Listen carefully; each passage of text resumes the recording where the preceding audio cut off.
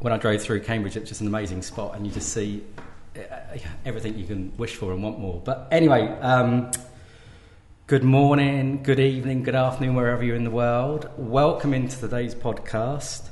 I am sitting opposite a wonderful, truly amazing lady who I'm going to introduce and share with you her story. But I think, I was just saying to you before we went live, I think I'm in heaven. I've driven down from Auckland today to meet an owner of a business who's doing exceptionally great things here in New Zealand and eventually around the world. And when I drove into the beautiful Cambridge, first thing I pass are road cyclists, my favourite human beings in their lycra, give them a toot and have a nice chat with the boys and girls riding through Cambridge. Then I come past Lake Karapiro, which is the world famous for rowing. Mm-hmm. Everyone knows Lake Karapiro.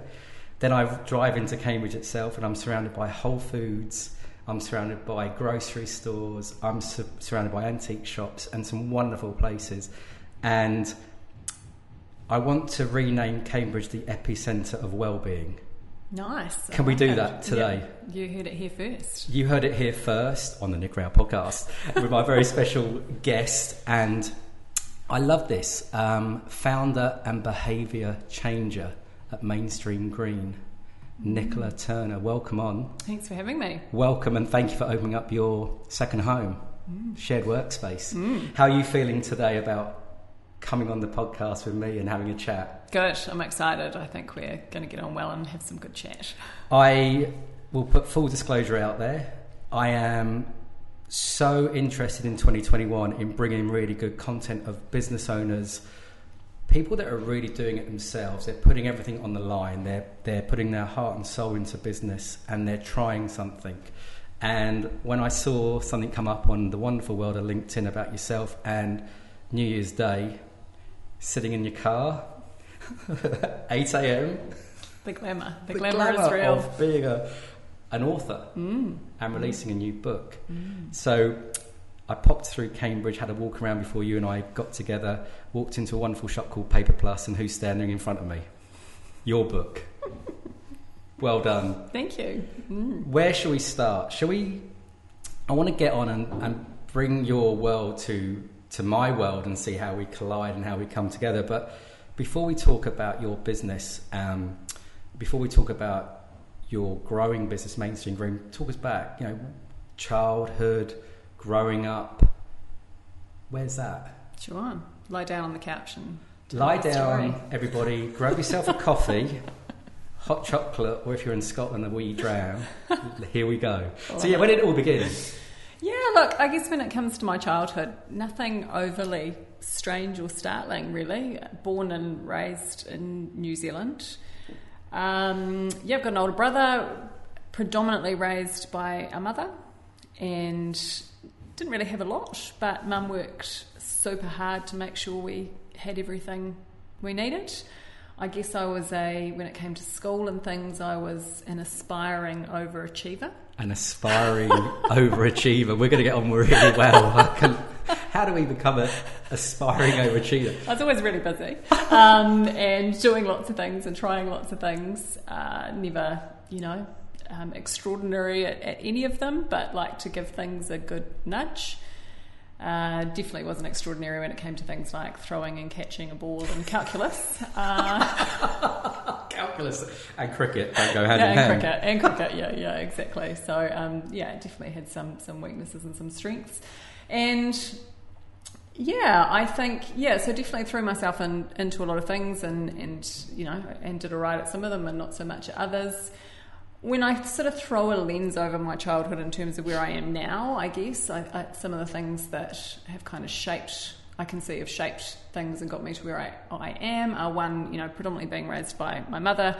She was a remarkably independent woman, and I think that shaped my independence. I think we didn't have a lot, and so we had this real resourcefulness, I guess, which when you boil sustainability down to what's at its core, it's all about using what we have and resourcefulness and making do. So I think that's really at the epicenter of who I am and has really, I've found that come out a lot. So what when I've you moved do into now, sustainability. Sorry to jump in, but what you do now has been arched has been etched into the childhood?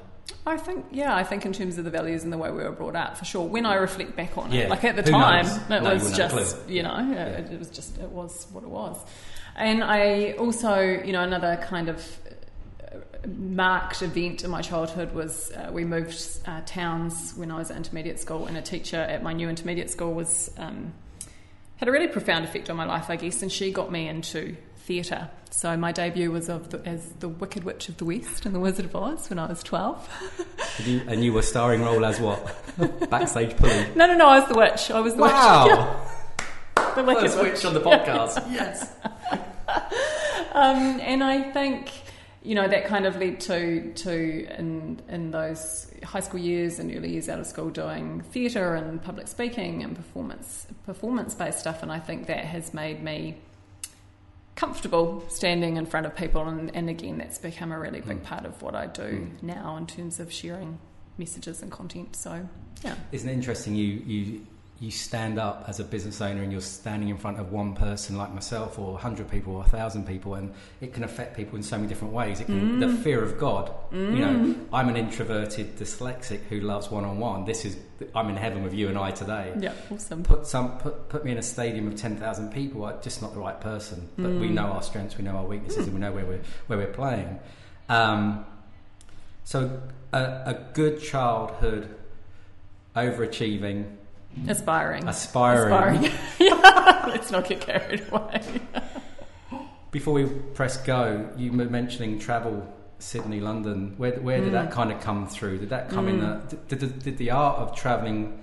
I met a lot of people living in London myself, who Kiwis, shacked up in Clapham Junction with a flat with 20 people in there, and it's illegal with 3. But where did the desire to travel overseas come into your world? Yeah, so it came with my career, actually. So I, again, sort of diligently went on to university, and in my penultimate year at university got an internship with a large corporate, with Procter & Gamble.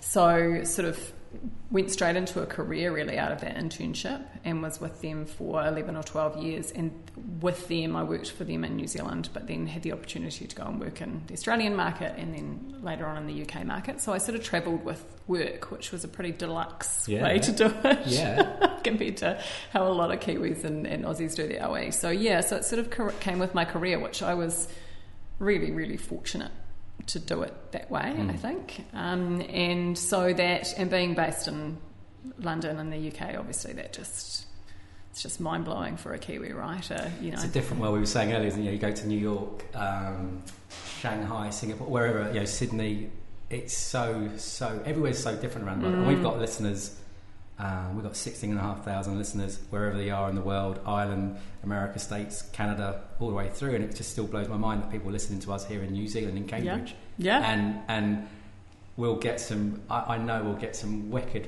feedback from people post our conversation and when this goes out on what you're doing. Something that's been bugging me the last few weeks before you and I got together, not bugging me, but I'm interested to know, you've gone from a large corporate, and your job, we'll talk about this in a little bit of detail, but not too much, but you go in you want consumers to buy. Your job, how can we, my words not yours, but maximise things, get consumers buying our products kind of thing. And then we're in where does that learning come for you, where you're trying to get some consumer into a business to buy? What was the kind of train of thought for you on that? What was you learning from that? Was you sitting there going, I work with a number of clients, and they may be a CEO of a business, and they're passionate about their people, and they're really passionate about what they're doing in their job, but they take a step back in their life and they go, it's just not me, it's just not where I want to play. Where did the shift, and I'd like to know a little bit, if that's okay, is where did the shift come from for you, from working in a large corporate to going mainstream green? Talk me through that side of things. Sure. It's fascinating, I think. Sure. And it wasn't a lightning bolt, but I'll definitely talk you through a bit about the journey in terms of that. But I loved my career. It was great. I worked with really smart, really great people, and I was constantly learning, and it was a really, my area of focus kind of became all about understanding shopper behaviour, and I found that really interesting. There was no shortage of opportunity. Obviously, I got to travel and all of those amazing things. So it was great. So for a long time, it was, I was just in the slip, and it was awesome, and I loved it. When, like I said, there was no lightning bolt, and I kind of wish there was, because it would be way a way better story. But they never are. All the business owners I get the pleasure of meeting, I'm waiting for this magical, it came from above, Nick, and this light came through the tree, and it hit me when I was sitting there with my partner, and suddenly we've got this multi-billion-dollar business like crap. Yeah, totally. And actually, it's quite a funny, because I've thought about it quite a lot, and the thing that I've kind of pinpointed it to, if that's the right word, is my husband started getting mild dermatitis on the ring finger of his left hand. Yep. And I do have people contact me afterwards, so I just want to reassure everybody that he's okay. He's okay, his finger's okay. He hasn't lost his wedding ring? No. Well, he's never worn it anyway. So. There you go, guys. It's a whole nother podcast. Yeah. We'll come back to you next week on that, kids. So he started getting that. So our entrance into the whole journey really came from a personal well-being aspect. So that happened, and he started getting frustrated with it, went to the doctor prescribed steroid cream, started using it, cleared up like that. Stopped using it, would come back, so it kind of became this cycle of rinse and repeat. And it got to the point where he was getting really frustrated by it, and I'm like, well, clearly we're treating the symptoms and not the cause. What could be causing this? And we started going down that rabbit hole. And so we started looking at, well, what are the products that we're using on our skin that could be causing it, and literally it's been this journey of one small change at a time, right? And I talk a lot about that in what I do. So the first thing we changed was our hand soap, because we're like, oh well, thankfully we're washing our hands a lot. We're using that product on our skin a lot. What if we switch that to something a bit simpler from an ingredients point of view? And that seemed to help. And then it was just kind of this journey of, well, what else are we using? How do we simplify that? Do we need to be using all these products? Can we kind of simplify that? Then it went on to, well, what are the cleaning products we're using? What are we eating? And then throughout that journey, we were kind of like, well, we're simplifying the products that we're using, which is great, and it's better for our well-being, but we're also creating a lot less waste. We're also putting a lot less of those synthetic chemicals back into the environment. And that felt kind of good. And so what else can we do? We're creating less waste. How do we create, what else is in our rubbish bin that we can decrease? And so we sort of started going down that rabbit hole. And then I started reading up a lot about minimalism and living with less and the bigger kind of stuff in our life. So I started putting that lens over things as well. So, and look, so far it's been about a 9-year journey, I guess, and we're now at a point. 9 years when hubby gets from the sore finger to now, 2021 January. Okay. Yeah, I was pre-kids, and my eldest is 7.5 now, so I reckon it was probably about 9 years ago. Yeah, and there was a point in time where I kind of stopped and went, reflected back on where we'd got to and gone, actually we've actually significantly changed, simplified our lifestyle and decreased our impact on the environment, and that felt really good. And I also noticed that other people were starting to notice, and if I engaged them in the right way or the conversation came from the right place, you could really start to shift people's mindsets. Move the needle. Yeah, shift move the needle. Focus. Nice. Yeah. So I was like, I wonder if there's something in that. Still at P&G or still working? Yeah, overseas, still in corporate. Yeah. Okay, so still doing your day job, as they say. Yep, absolutely doing my day job, but kind of staccatoed with maternity leaves. Yep. And just Mainstream Green, kind of very good friend of mine. We started it together, basically with that shared passion, going, interesting. If you engage people in the right way, you can move the needle, as you say. And so threw our hat in the ring for some funding from the local council, and we're lucky enough to get it, and that kind of forced us to go, you need to be a registered business and you need to have a bank account and you need to have we need to do this important stuff, being business owners. I thought we'd just rock up and sit on your desk and get to work. We're really good at talking about stuff, but turns out we actually need to do some things. So that was great, because it kind of forced our hand. You know, it gave us a deadline and we started by just doing a few workshops, and you know, the further I go into my business journey and my life journey, the more you realise that, you know, you just learn by doing stuff. You can sit around and think about things as much. I noticed behind in our room here where we were sitting in Cambridge, we're sitting in this bunker room and recording it today. and behind us is a whiteboard, and if you can imagine, it's the 5-year, 10-year plan, or whatever it might look like. But knowing full well how businesses operate, I've got a 26-year plan. And someone said to me recently, "Oh, how's that all going? And how's COVID hit you?" and stuff like that. COVID hadn't, and far from it. But there's certainly not, as a business owner, there's not a one-way hack. There's not a one-way she'll be right. There's not a one-way. I think business ownership, and you'll probably jump in as well, is very much about having the passion and the self-belief and the confidence to really back what it is you believe in and go for it. And if you're that way inclined, things will work out, things will work through. And I know for myself, and speaking to other business owners who I have the pleasure of working with, it's oh no, but we need a spreadsheet, or we need a graph, or we need a PowerPoint presentation, or we need something. And I'm going, okay, let's do that, but where's the passion? Now, that's going to come through when you're standing up on stage talking to those wonderful people in councils or organisations or individuals. That pure resonance is going to come through when you're trying to move the needle or shift people's mindset, isn't it? So going back to the starting point of Mainstream Green, there was obviously a plan, wasn't there? There was a business plan and a strat plan and a high-level return on investment and all that, was it? Yeah, there are a few random Word documents here and there and a spreadsheet or two. Yeah, absolutely. Congratulations. Yeah, thanks very much. Should pull those out one day. Keep them, they'll be worth millions one day. My secret formula. Exactly. But yeah, just learned so much by doing. And then with my second child, I was on maternity leave, and just the thought of going back after being on that maternity leave to that corporate world,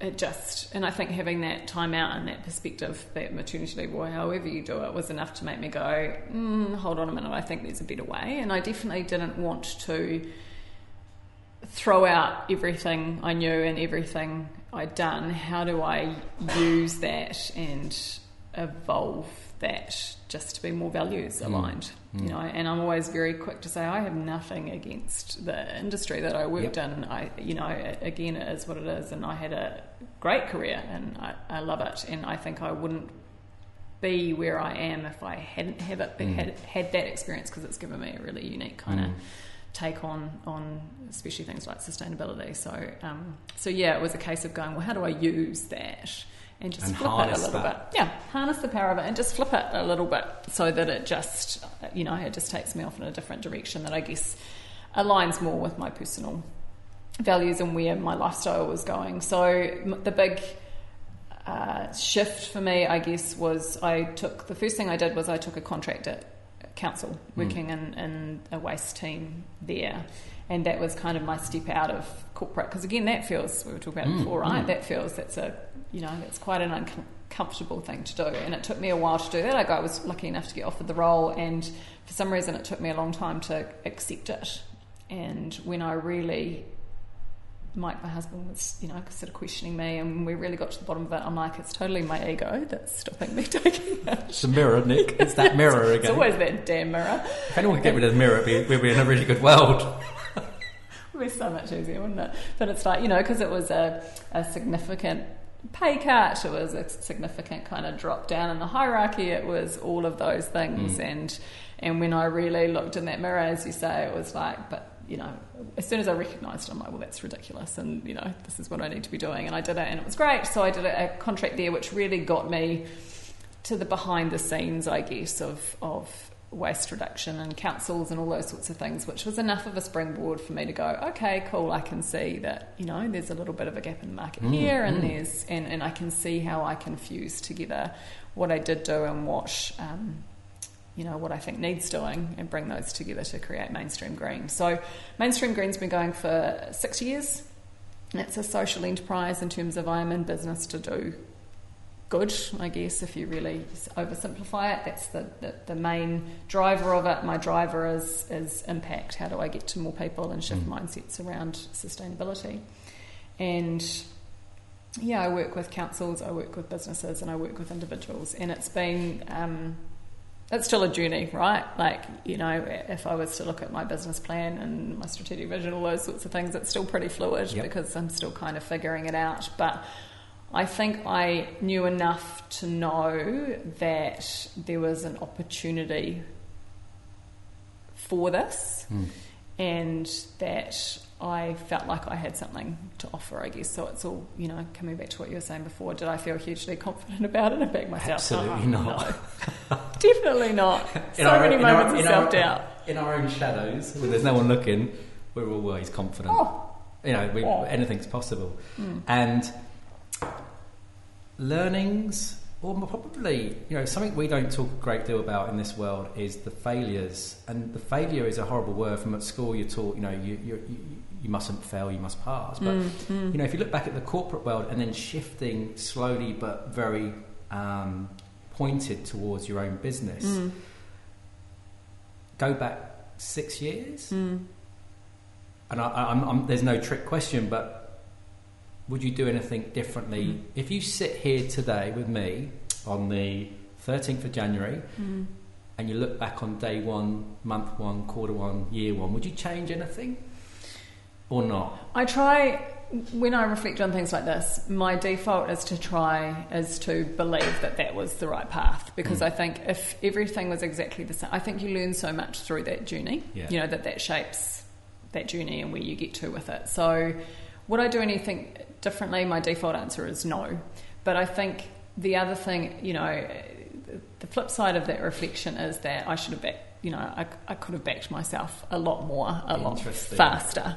Interesting. Could have backed it earlier. Yeah. But I don't think I could have, you know, because that was part of the journey. Isn't that interesting? A great deal of clients who I work with, it's not that they have a great idea or they don't think they can change things or do things differently, or it's having that confidence to walk away from something that's, I use the word trapped. I can use that word now because I'm in my own business, but you know, people of certain levels get paid certain salaries, people get certain perks, and to walk away from that to try and do something that's different, that's not going to bring a regular income in, it's huge risk for oneself and one's family. And now, this is why I love talking to business owners like yourself who are doing things real and doing things now, not just taking a paycheck. The wheelie bin. One thing when I was driving down today, I was thinking about you, and I'm thinking, we've got 2 kids, similar. So we've got 2 kids, we've got a dog, we've got groceries, we've got produce, we've got stuff. We've got a green wheelie bin, we've got a blue wheelie bin at home. Auckland Council goes out. One thing I was reading about yourself before we met was living on the year with, was it 1 wheelie bin of rubbish? I burned the rest. Can we talk about that? I put all the rest in my neighbour's bins. Where my neighbours are full up.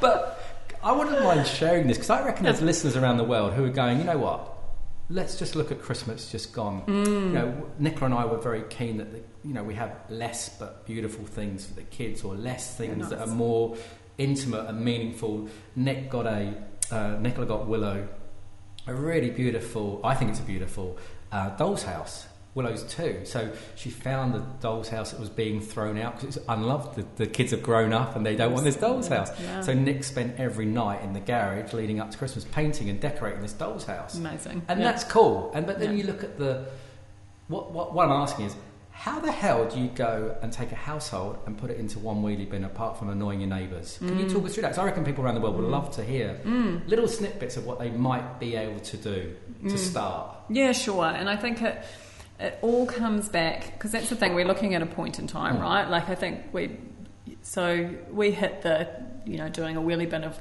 waste probably 3 or 4 years into our journey, right? So you need to put that in perspective. It wasn't an overnight, and we were a pretty typical family living in a pretty typical way. I think we were putting out, we were on a bag system where we lived here, and we were putting out 1 full, you know, or maybe 2 full bags a week. So we're putting out, you know, a pretty typical amount of waste.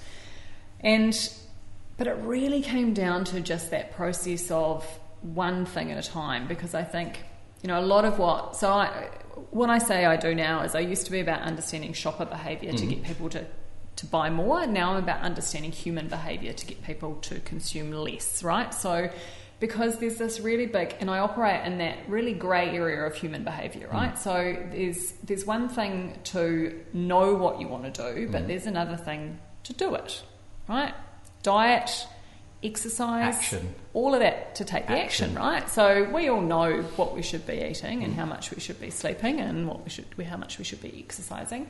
But there's this big grey area of reality and human behaviour that comes in between the action that we take, right? And sustainability is no different, right? So it's all about, so if I was, okay, here I am now putting out my 2 bags of rubbish a week, and I want to get to this, I want to reduce it, or I want to get to this point of one wheelie bin. It's all about throwing that lens of human behaviour over it. So there's a really basic behaviour change framework that I use called the EAST framework, and it's all about stuff's got to be easy. That's the first one, and it's got to be attractive, and it's got to be social, and it's got to be timely. Don't worry too much about the details of each of those, but it's all about things, any journey of change that we're going through, it's got to be really easy. So a big thing for me when we were reducing our waste was going, okay, what's one thing I'm going to reduce? What's the easiest thing that I can reduce? And look in my bin, and it might be going, oh my gosh, we're throwing away a lot of bread, which, by the way, we do all over the world, and New Zealand's no different, where we buy too much bread, especially this time of year. We're in summer over here, it goes mouldy, it just ends up getting thrown in the bin, right? Okay, man, we're throwing away a lot of bread. What's one thing I could do to stop that? I can store it in the fridge, or actually I'm going to chuck it and take out half a loaf and throw the other half in the freezer. Okay, cool. All of a sudden we're not throwing out any bread. We've done that. Okay, cool, that feels good. It was easy. It's had an impact on our bin. That's motivating as well. One thing being the starting point. Yeah, and then you go, okay, well, what else is in there that we could reduce? And I think also it's so it was very much our journey was one small change at a time, and being a type A personality, that's quite uncomfortable because you just want to do everything all at once.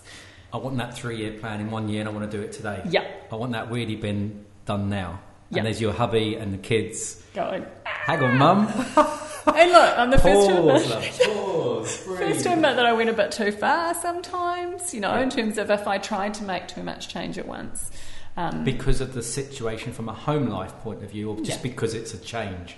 Just because both, I think. One, I was not on this journey of change by myself. There were other members of my family, so I had to make it, realistic and comfortable for them as well. But also, just any journey of change, I think if you try, they talk about it a lot in terms of diet, right? It's like, how do you actually, or exercise, how do you start doing 5 minutes a day? Then how do you let it up to 10 minutes a day? Because it's just the human condition that's how we best adapt to change, right? That. Small incremental changes. So that's really at the heart of it, is it's been this journey of one thing that feels good.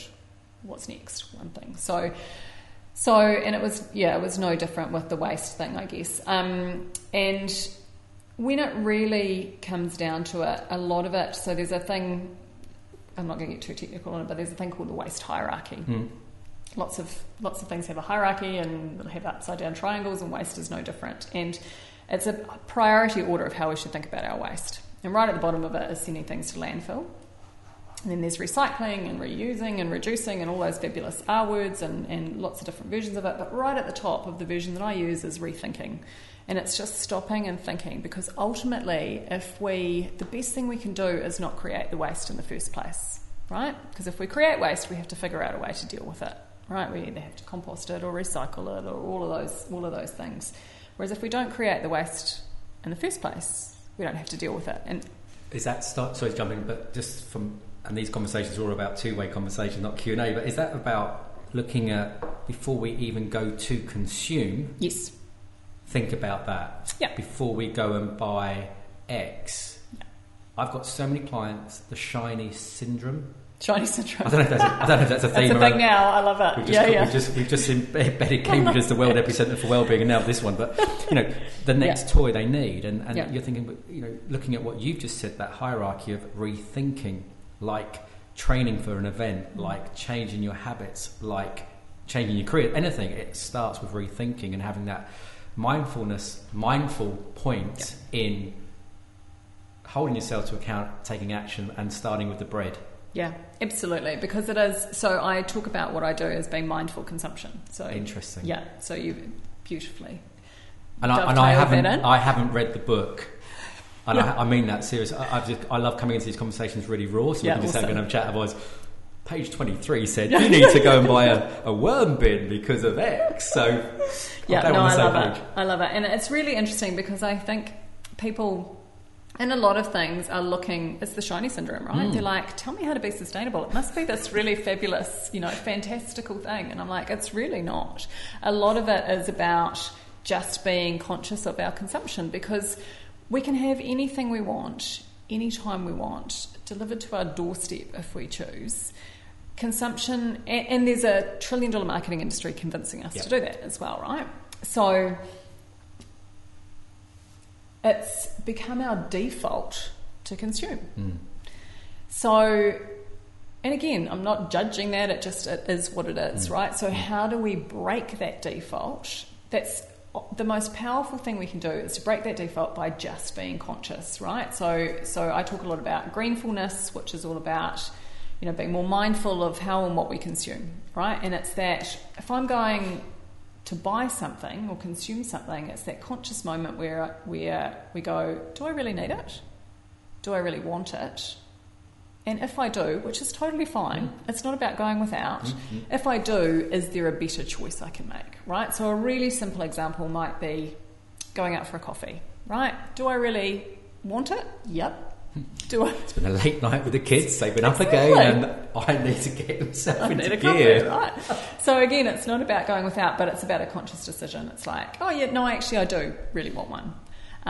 Okay, cool. How can I make a better choice? So instead of getting it in a takeaway coffee cup or something, can I take my own cup? I'm paying $5 for this coffee. Can I sit down and enjoy it out of a real cup? Can I take it? I have to get a disposable cup, but can I just say no to the lid because I don't need that bit? And all of a sudden I've just reduced my waste. So, or it could be, the flip side of that is it could be that toys for kids is a great example, right? It's like, I've seen, there's something there, the kids would love it. Pause. Actually, do they really need it? Do they really want it? Is there a way actually I could find a second-hand doll's house? Beg, steal or borrow, whatever. Not stealing, please. No, no stealing. No stealing. We do not condone stealing. Or can I sign up to the toy library? Exactly, and borrow it, So, again, it's not... And I'm really, really... strong on the fact that being more sustainable, living eco, going green, whatever you want to call it, is not about going without. It's not about taking more time or effort. It's about how do we just shift the needle? How do we just shift our mindset a little bit to do things differently and throw a slightly different lens over things?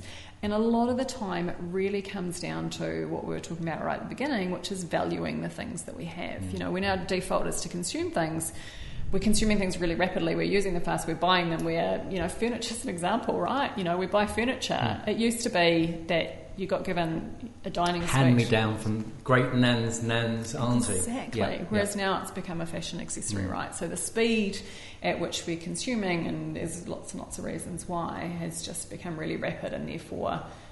And the interesting thing is our consumption, because a lot of people, and I've talked a lot about waste, but I think it's really nice to bring it back to consumption, because our consumption is not just what we see and what we throw out, it's everything that came before, right? So if we use that... To get to that product, to get to that coffee lid, to get to that table, to get to that X. That's what you're talking about there, is it? Okay. So if it's, let's use a couch for an example, right? You go into a furniture showroom, there's a couch there that... there are raw materials that have had to be, felled or transported around and then probably made in a big factory with lots of, energy usage, and then probably packaged up in a whole lot of plastic and then put on a truck and moved to be put on a big ship to be moved to the other side of the world and then put onto another plastic wrap pallet and, transported to the shop where you bought it from. There's all of that embedded impact before you even... unwrap it. Buy it. Yeah, exactly. And then, there's potential that we use it for not a very long amount of time, and then there's obviously the waste but at the end. So I think it's that we've really lost touch with the value of things. And what are the... You've really hit on a point there, and, a recent example for us, we sit down most nights as a family, we've had tea around a beautiful one thing that I've said this on a number of podcasts, one thing that Nick's mum said for us to do as a family years ago was get a really beautiful dining room table. Nice. Every decision you guys make will be done around that table, whether it's an argument or a cuddle or whatever. So true. And, we could have gone and bought the shiniest, latest, whatever fashion statement. And Nicola and I looked at things, and we went to the Parnell Markets, which was up in Auckland. If anyone are overseas, there's a really cool marketplace. And next door there was a guy selling his wares, and in there Nick spotted a table that was having all the stuff showcased and as a demonstration area. And Nick went up to the owner and said, "I love the table. How do we get that table?" And he made it himself by hand from the wood off his farm. Awesome. So there's a story for us. We could have gone out and paid a little bit more. We could have gone out to X, Y, or Z and bought something for a little bit cheaper. And you know what kids are like when we sit around the table, and the teeth marks and the memories and stuff like that. It may well have been completely different, but we made a choice of what we wanted and how we wanted to live. But I do think, and you hit the nail on the head, is the speed. The noise coming at us about the desires and the impact, and you must have this latest thing, go buy it, you need it now, please buy it. And I like the way you say, look, just pause before you buy it, because I don't know about you, but most nights we sit down, and as I was saying, we watch The Repair Shop. Gosh. Have you seen it? No. Right, get onto Channel 1, 7:30 on a Monday, Wednesday night. There's a UK programme called The Repair Shop, and it's literally these wonderful experts up in the UK that the trades or the skills are being lost. So watchmakers or fabric makers or light refitters. Yeah. And mums and dads, boys and girls rock up with this heirloom that's been so dear to them. Like the other night there was a teddy, and mum had bought this teddy and she wanted to leave it as she'd been left it, but its arms were falling off and there was ears falling off it. And this lady got hold of it and she just made it right. So she fixed it. But she didn't just throw it in the bin. They actually took it somewhere to repair it, to then reuse it again. And that's easier said than done in our lives today, isn't it? Because as soon as we see a bit of a mark on a clothing, it's like, in the bin, and let's go down to the $2 shop and get something else. But what are some of the prompts? If you've got any kind of experience, I'd love you to share with us. What are some of the prompts that anyone listening to this going out tomorrow to consume something, what could they possibly do just to... whether they choose to buy it or not, what are some of the things they might want to think about when it comes to their home and their everyday consumption? What are some of the things that you might say as a coach, Green Goddess coach? What are some of the things they might want to think about going into that purchasing thought? Green Goddess coach. So, that's... There's 3 things we're doing. I'm just... Wow. Winning. No coffee today, team. Hopefully in a middle reusable cup. No, I sat next to actually a beautiful cup. They have awesome cups. It's really magical cups. Yeah, it makes it quite an experience, doesn't it? Yeah, so I think it's very much that perspective, right? Because I think I'm going to bring it back to our relationship with stuff. Yep. So I think there's this real tension between bigger, better, newer, more. Right? There's kind of this, we want to constantly upgrade our house and to get to the bigger one and to get, the 4 bathrooms and the entertainment room and all of the stuff that needs to go to fill that up. And we're surrounded by that narrative. But at the same time, we have this rise of things like Marie Kondo. Do you know Marie Kondo? No, go hard. So Marie Kondo is quite a phenomenon, and she wrote a really amazing book and has become she's got spin-off TV series and all sorts of things. But her book, and I'm not going to get the title exactly right, but it's something about the magical art of tidying up. But it's very much about that, and she's Japanese, and a lot of the Japanese ethos comes into it around. It kind of really boils down to that quote, which is only have things in your life that you find to be beautiful or useful. And I've paraphrased that a little bit, right? But that's really what it boils down to. So it's all about, because ultimately we're filling our lives with more and more stuff. And there's the environmental impact of that, but there's also the personal well-being impact of that. So one, we're working harder than ever before and going into more debt than ever before to afford to buy all this stuff. Two, the more stuff we have, the more things we have to tidy up and to maintain and to look after, and to get frustrated at our kids for spreading around the house and to organise and, all of those things. So the more, and again, there's another great quote around that, is the more, and I'm paraphrasing again, but the more stuff we have, with everything we have comes more responsibility, right? So the more stuff we have in our lives, the more responsibility we have.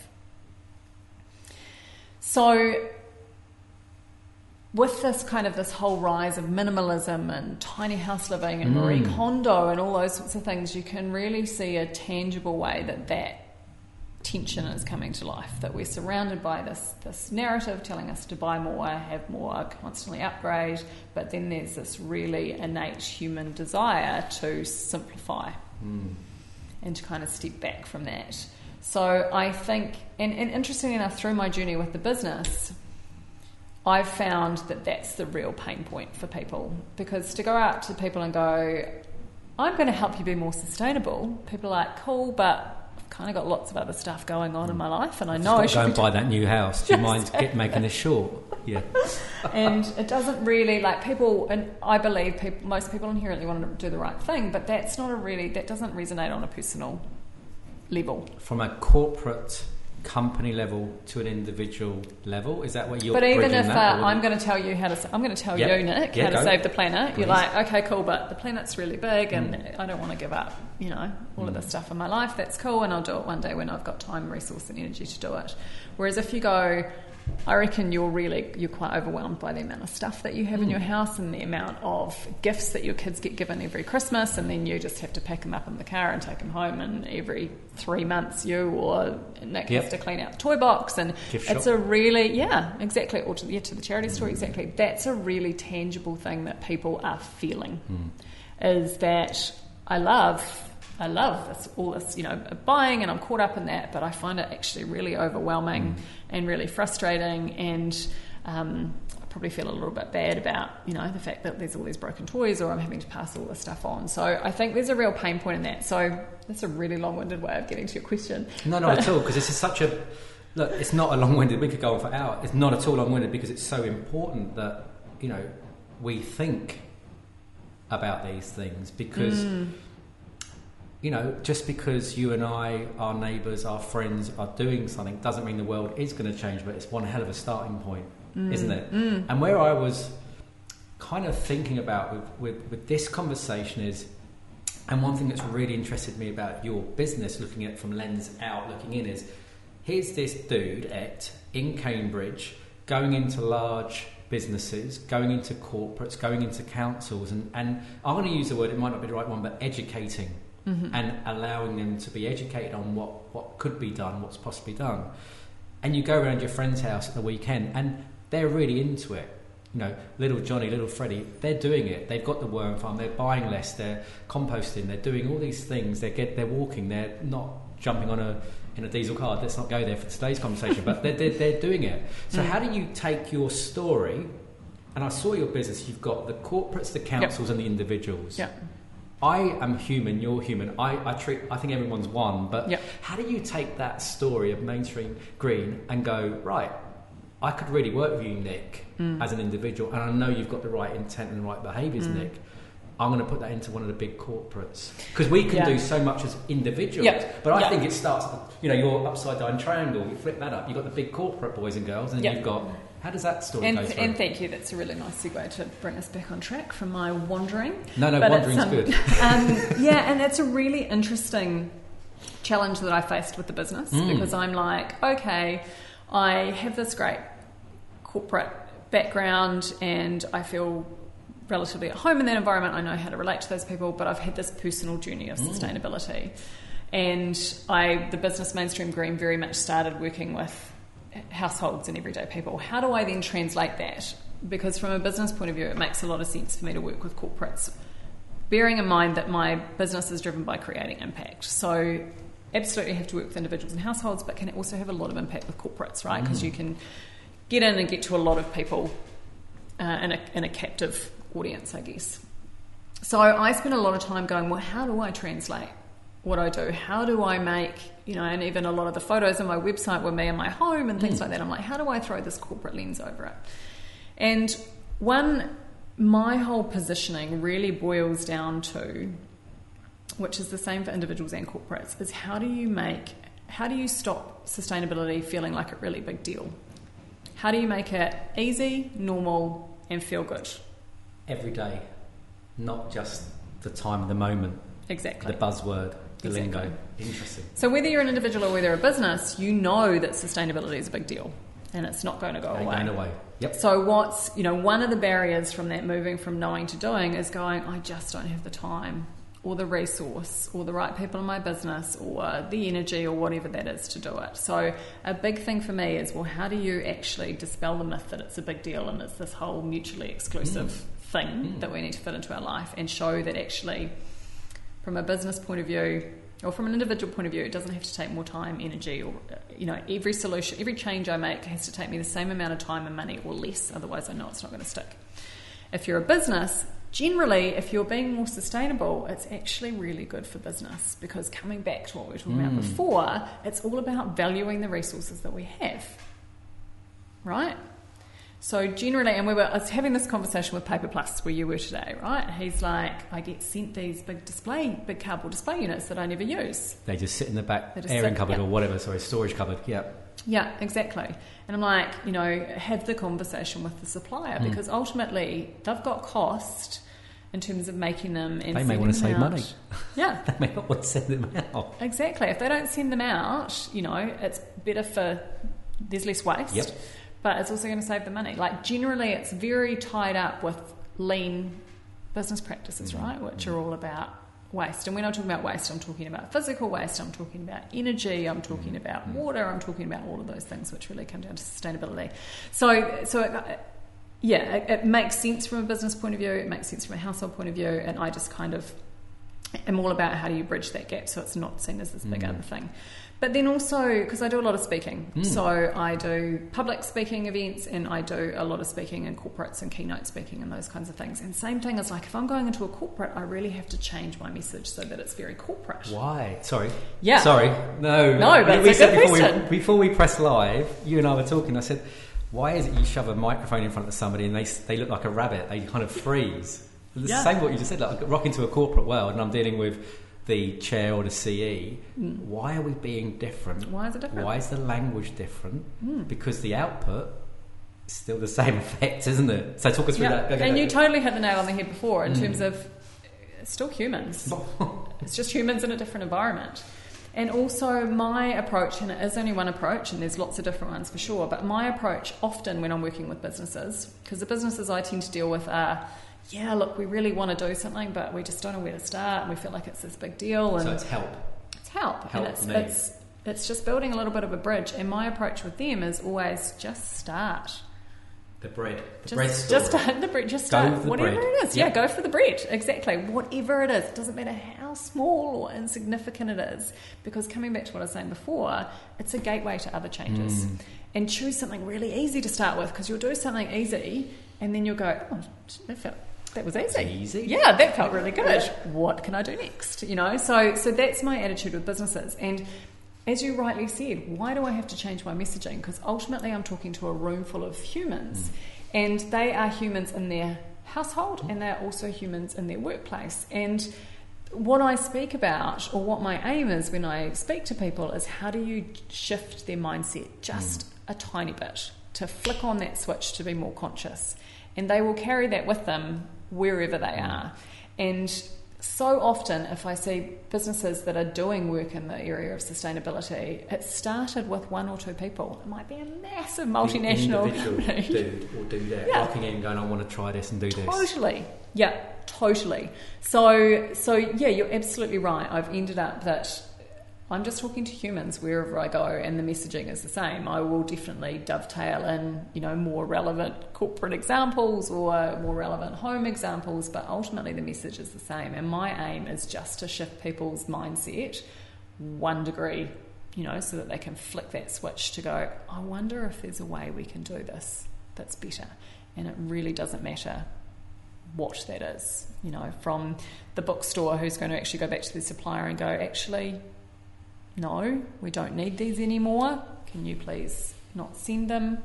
To the passionate person in our co-working space here who brought in a whole lot of their old, plastic containers so that we can all take them with us to get our sushi. I noticed in your restroom, and this is full disclosure, you got your own name above the towel that you use. Yes. Do you take that home and clean yourself, or is it just a... No, Suzanne, who runs the space, is well wonderful. Done, Suzanne. And, well done. Big plug for Cambridge, Suzanne. Yeah. But yeah, we have, whereas, historically we would have had paper towels as well. And that's just, again, she's like, that's a big deal for me. And she's set that up, and it's brilliant. And it makes you feel a little bit more... It does. At home. I've got my own towel here. And look, nothing changes overnight, but you've got a thing that goes through resonates through you and your business and how you talk. And some of your public speaking you do is the ripple effect. And that's probably what you've just spoken about to a certain extent. If, Nick, I could go and spend every working minute of my day talking to an individual every single day, and that's going to make a massive difference.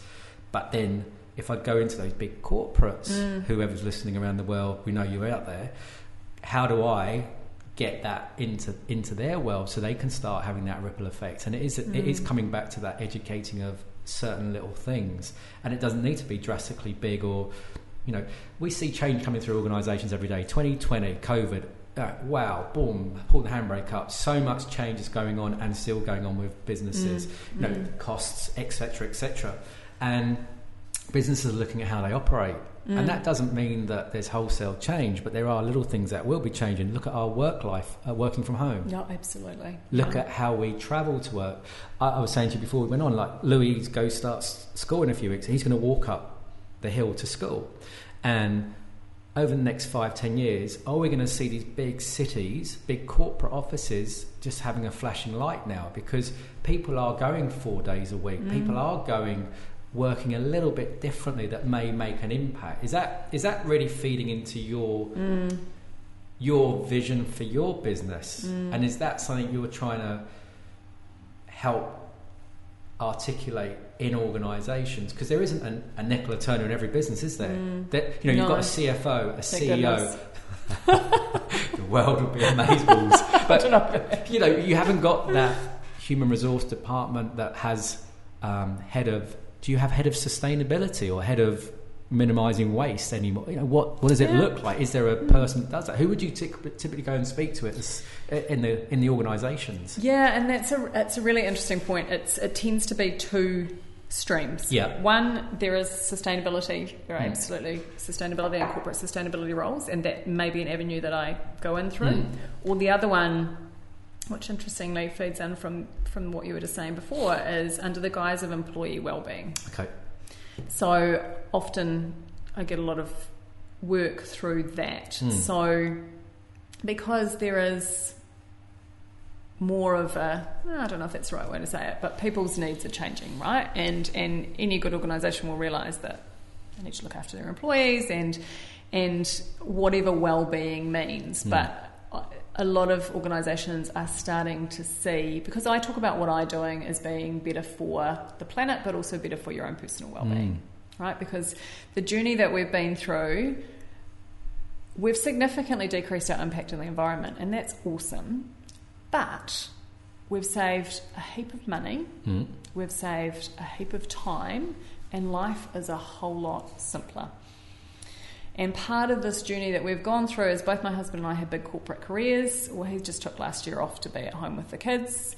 And I've obviously followed my passion into the business. Like, a big part of it has also been really questioning our priorities and going, we were just stuck on this kind of journey of earning more. The treadmill to where are we going again? Yeah, the bigger house. It's a bigger, shinier toilet. Yeah, so exactly. It must be good, really.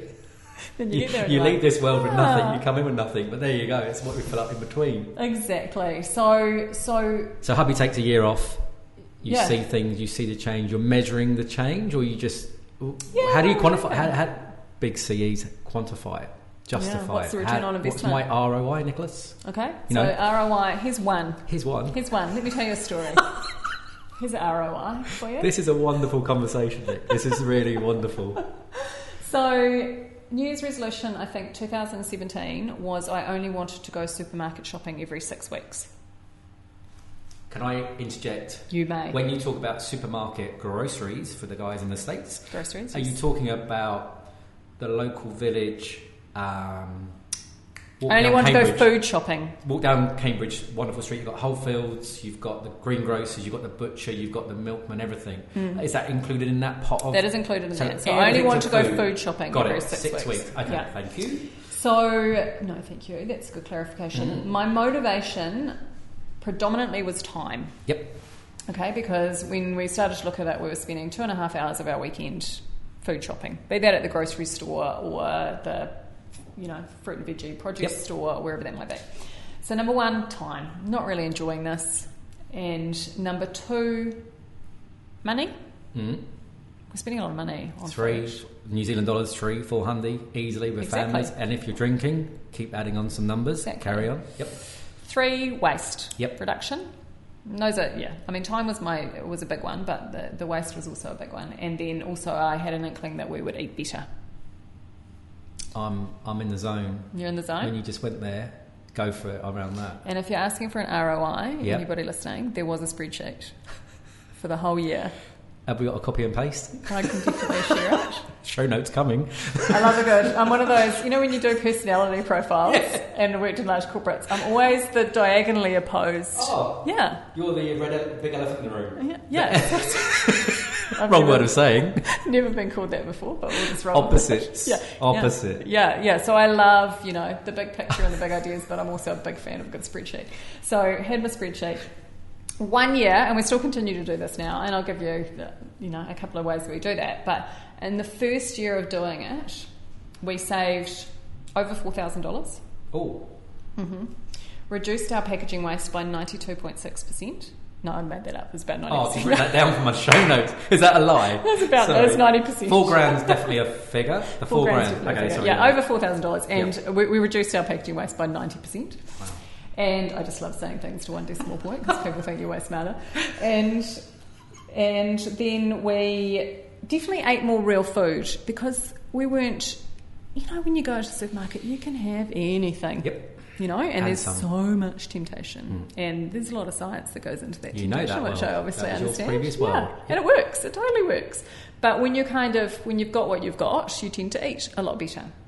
And you eat all the bags of chips and the packets of biscuits in the first week, and then you've 5 weeks of hell. Eating cabbage. No, I'm joking. Hey, cabbage is good if you think sauerkraut. Sauerkraut. All sorts of different ways to cabbage. Absolutely. My grandparents are were Hungarian. They unfortunately passed away many years ago. But sauerkraut. It's amazing. And pickled. Let's not go there. Another podcast. And that's the thing. If all you've got is cabbage, you will figure out some awesome things to do with cabbage. Do you know how many ways you can do a cucumber or something?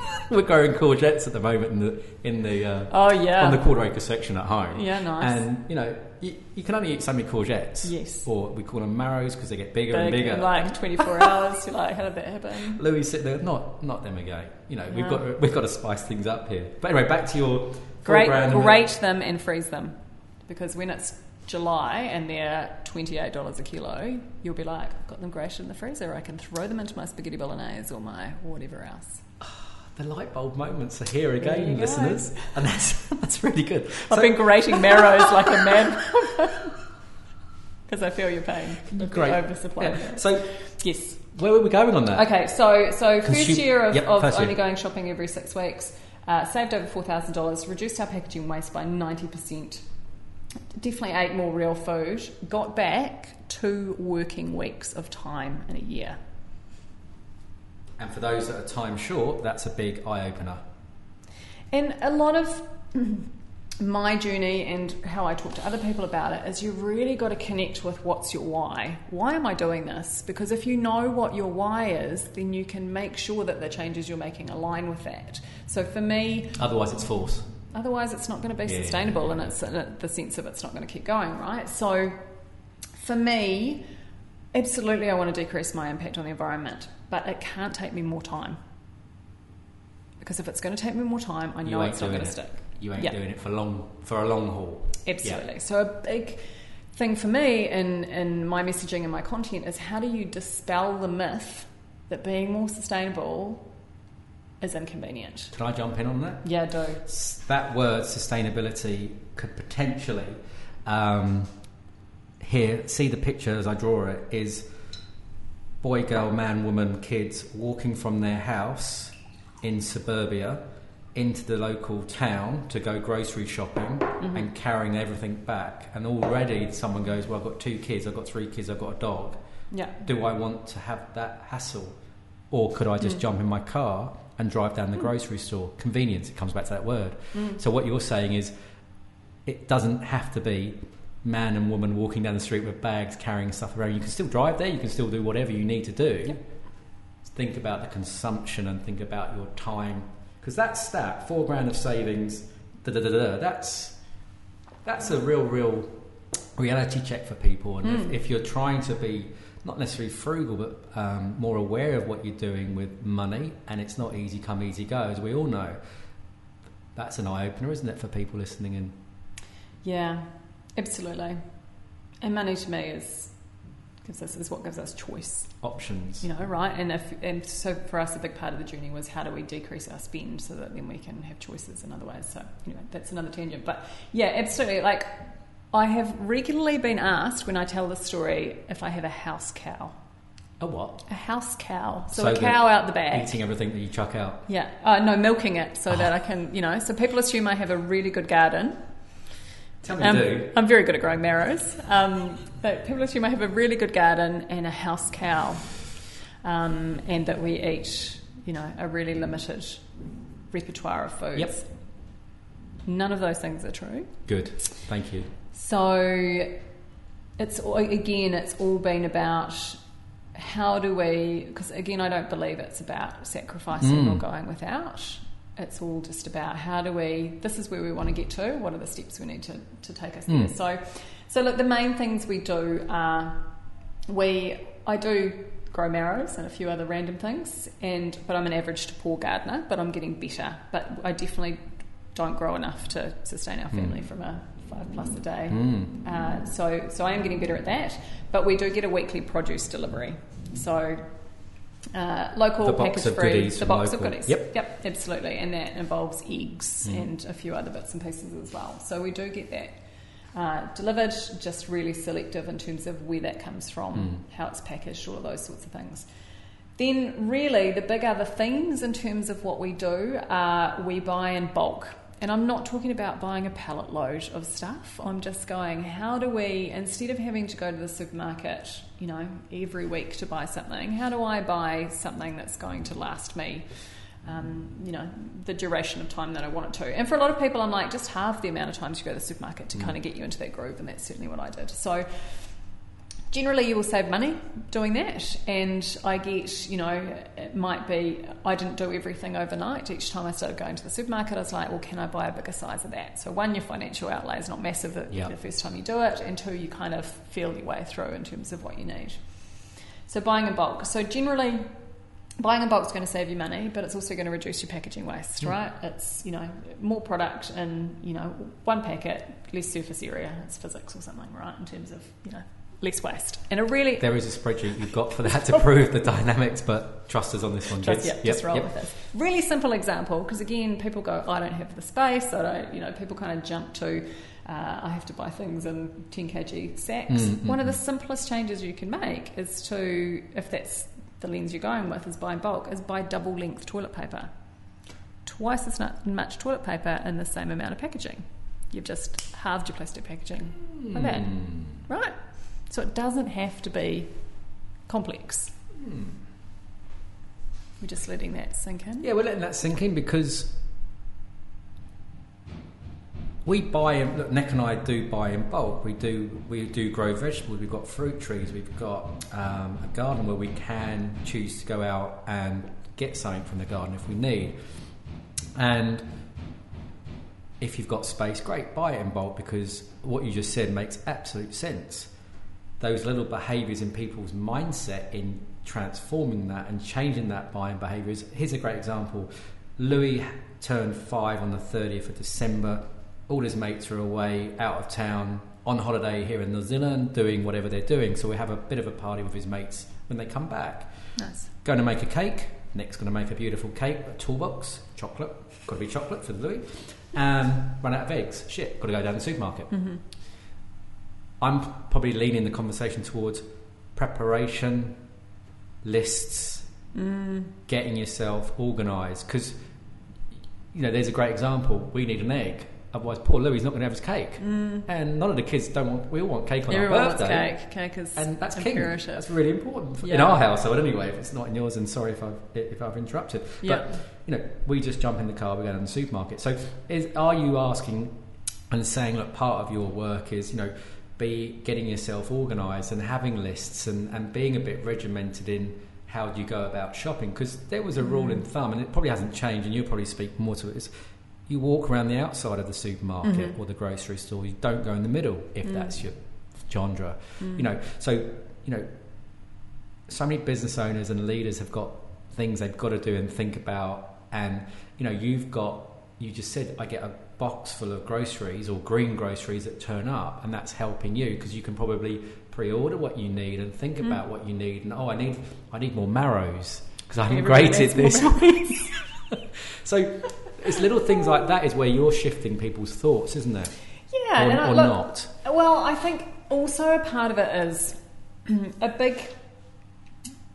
So a couple of layers to it. One, I think, just going back to that conversation about bulk, is a lot of people will shut down as soon as I use the word bulk because they're like, I don't have space, I don't have, you know, storage, I don't have all of those things. Yeah. And I guess that's not really what's the point of it. The point of it is supermarkets, grocery stores, food outlets, everywhere, malls are now open 7 days a week, if not 24 hours a day. 24/7. Right? They used to be open 5.5 days a week, business hours. Yep.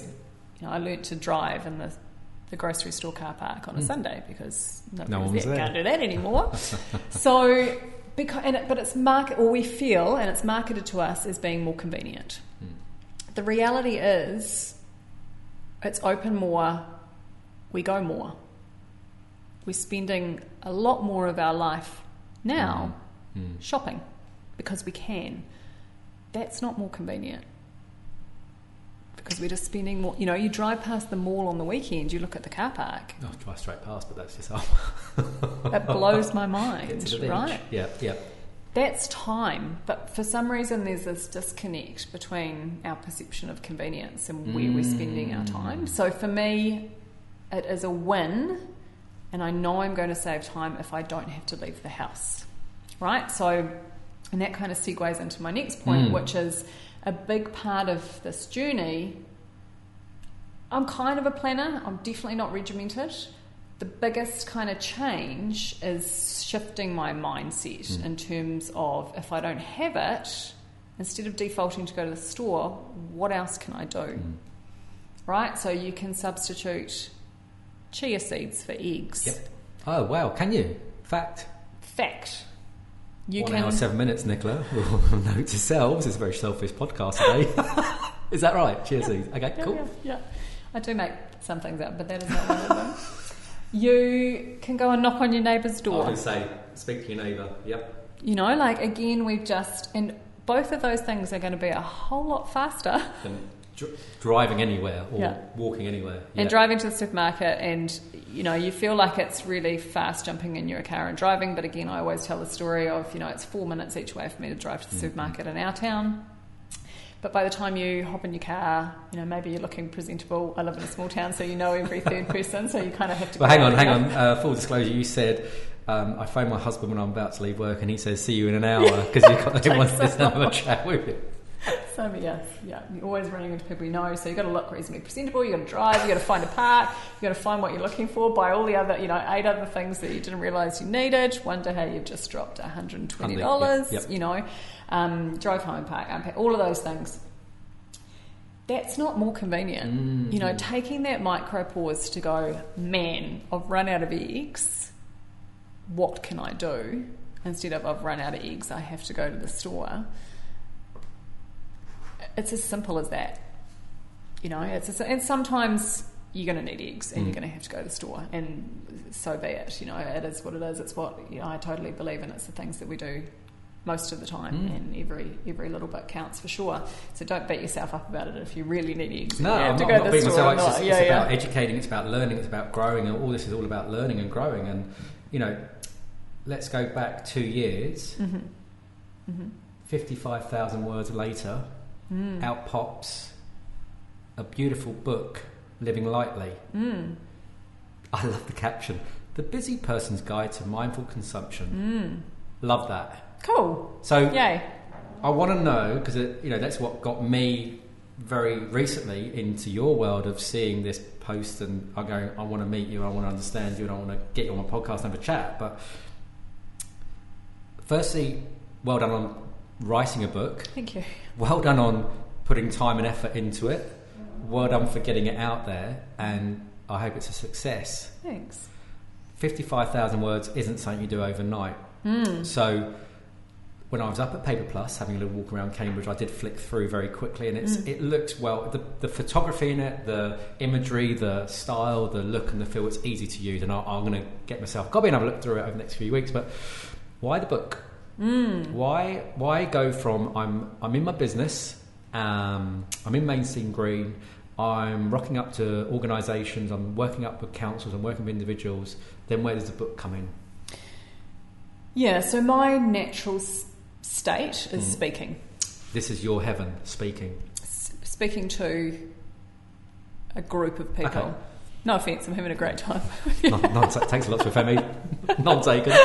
I love this too. But yeah, when it comes to my business, if it's like, what's your, I heard the term for it today and I can't remember, but what's your, my absolute jam is standing on a stage and talking to a big group of people. Where do you feel your most naturalist, comfortablest space? Yep. And that is it. That's big room, big, full of lots of tens of thousands of people.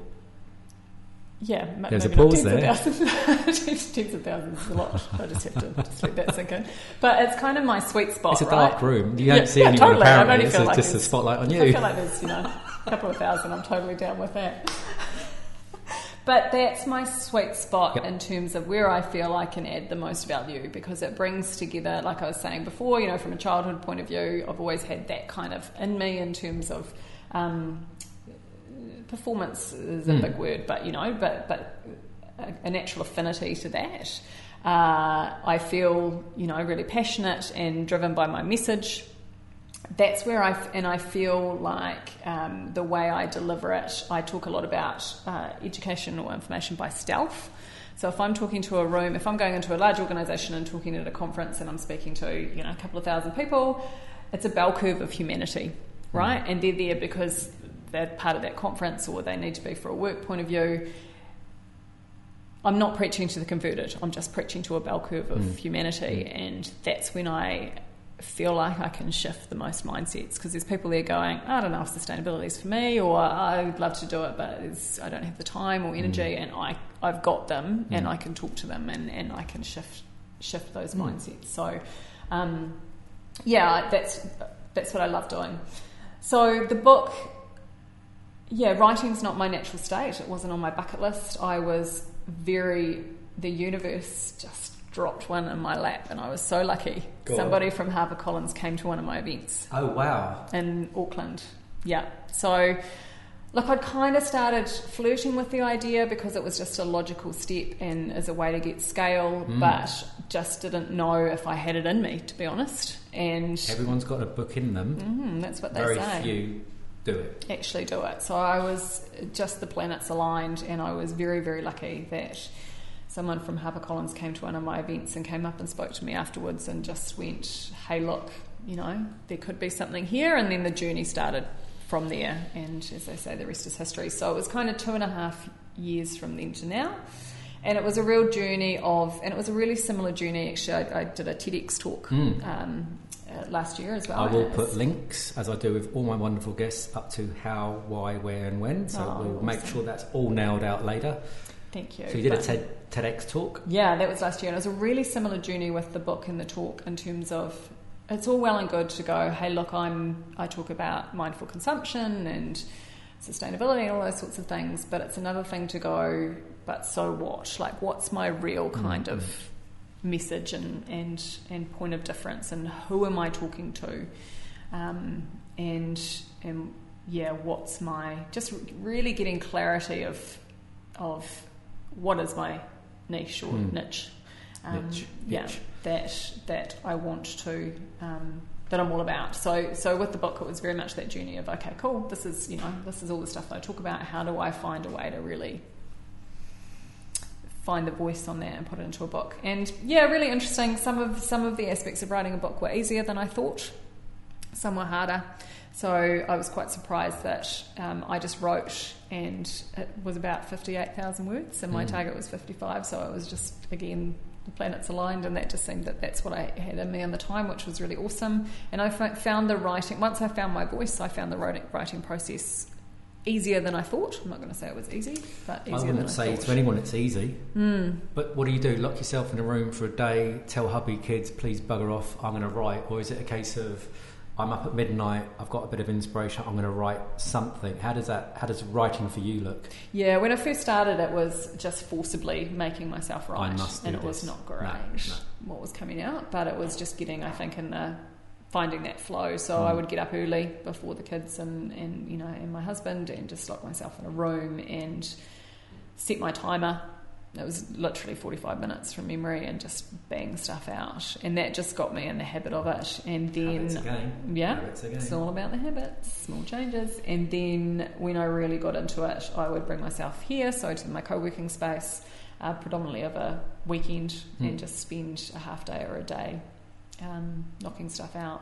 Didn't really set myself targets, small targets. Each day I'd kind of go, well, before I go make myself a cup of tea or something, I've got to finish this bit. But just once I was in the flow, and I set some soft discipline around it, it just seemed to work. So You're pleased with how it's come out? That's a stupid question, Nick, but you're pleased that you've written it, and you're pleased that you pressed go on it, and you're pleased that people can go and get it? Yeah.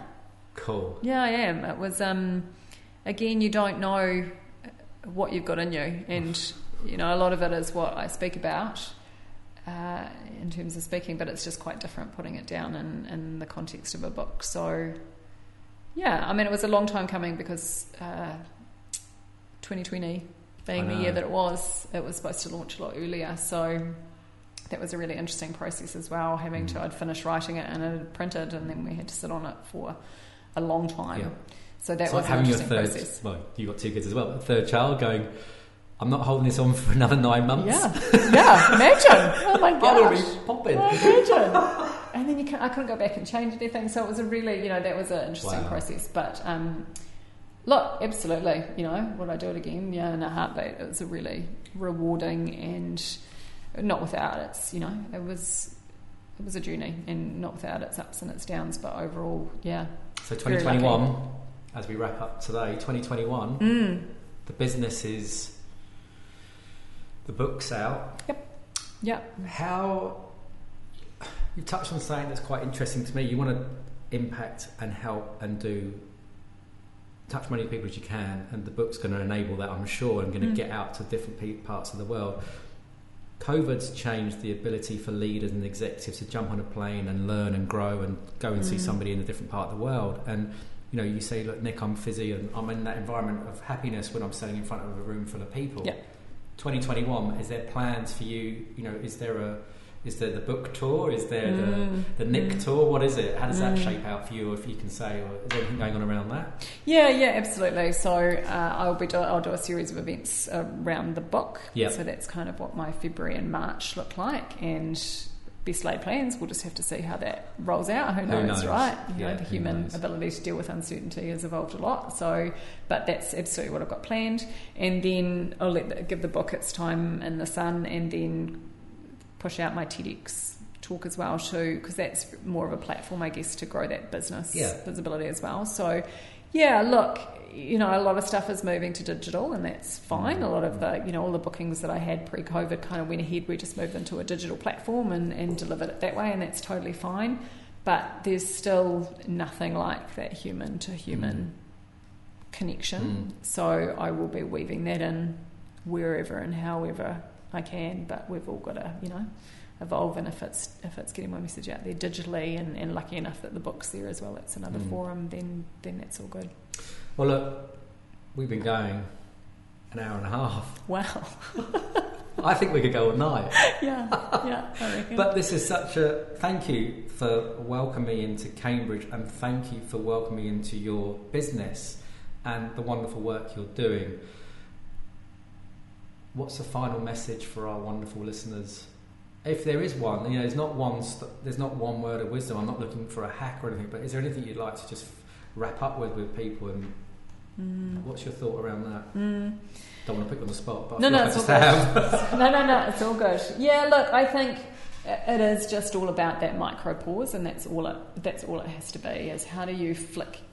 When I talk to people, I'm just like, when you leave me, all I ask is that you've flicked that switch into that conscious part of your brain when it comes to consumption. You've just thrown that lens over stuff, and choose one thing that you're going to change and make it an easy one, and don't worry about how simple or how insignificant it feels, because it really does. That's how my journey started, by changing my soap. And from that story to now. And are we going global? Oh, hey.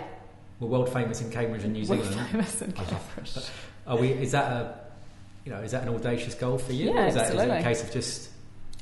Look, my audacious goal is, how do I continue to have impact and scale that as big as I can? And if that resonates in a global market, which there's definitely been a few opportunities pop up there, then absolutely, I'm all for it. I'm going to hook you up with a few friends around the world. Canada, US, you know who you are because you listen in, and a couple of guys in the UK. Awesome. And I want to connect you up somehow for you to share your story with them, because I think the more we can get this out, the better it's going to be for everyone. My switch has been flicked. It has been flicked prior, but again, these long form conversations are about changing habits slowly, not the quick hack. I love long distance Ironman events where you're going long form, not a short sprint. So I think what you've said isn't about changing things overnight, but it's a starting point and looking out and looking into the future. So as we wrap up today, how can people connect with Nicola Turner? What have you got? Where's the website, Instagram, Facebook, sorry. Facebook. Sorry, don't sue me, whoever for Facebook listening, whatever.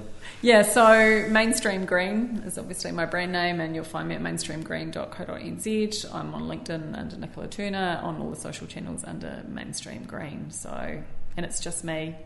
Flick me a message. It's not going to go to the HR department. I love that. Same as us. I love getting, I often get emails and it's like, please forward to the HR department.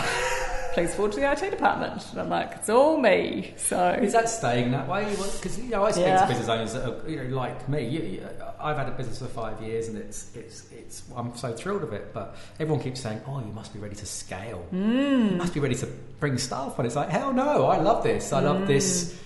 What we're creating and what I'm doing. But have you got ambitions to have lots of little Nick Turners running around, or No, look, I think it would really step change my business to have a small amount of support, and I'd love to be able to provide, flexible and inspiring and values aligned work for one or a few people. But no, I don't.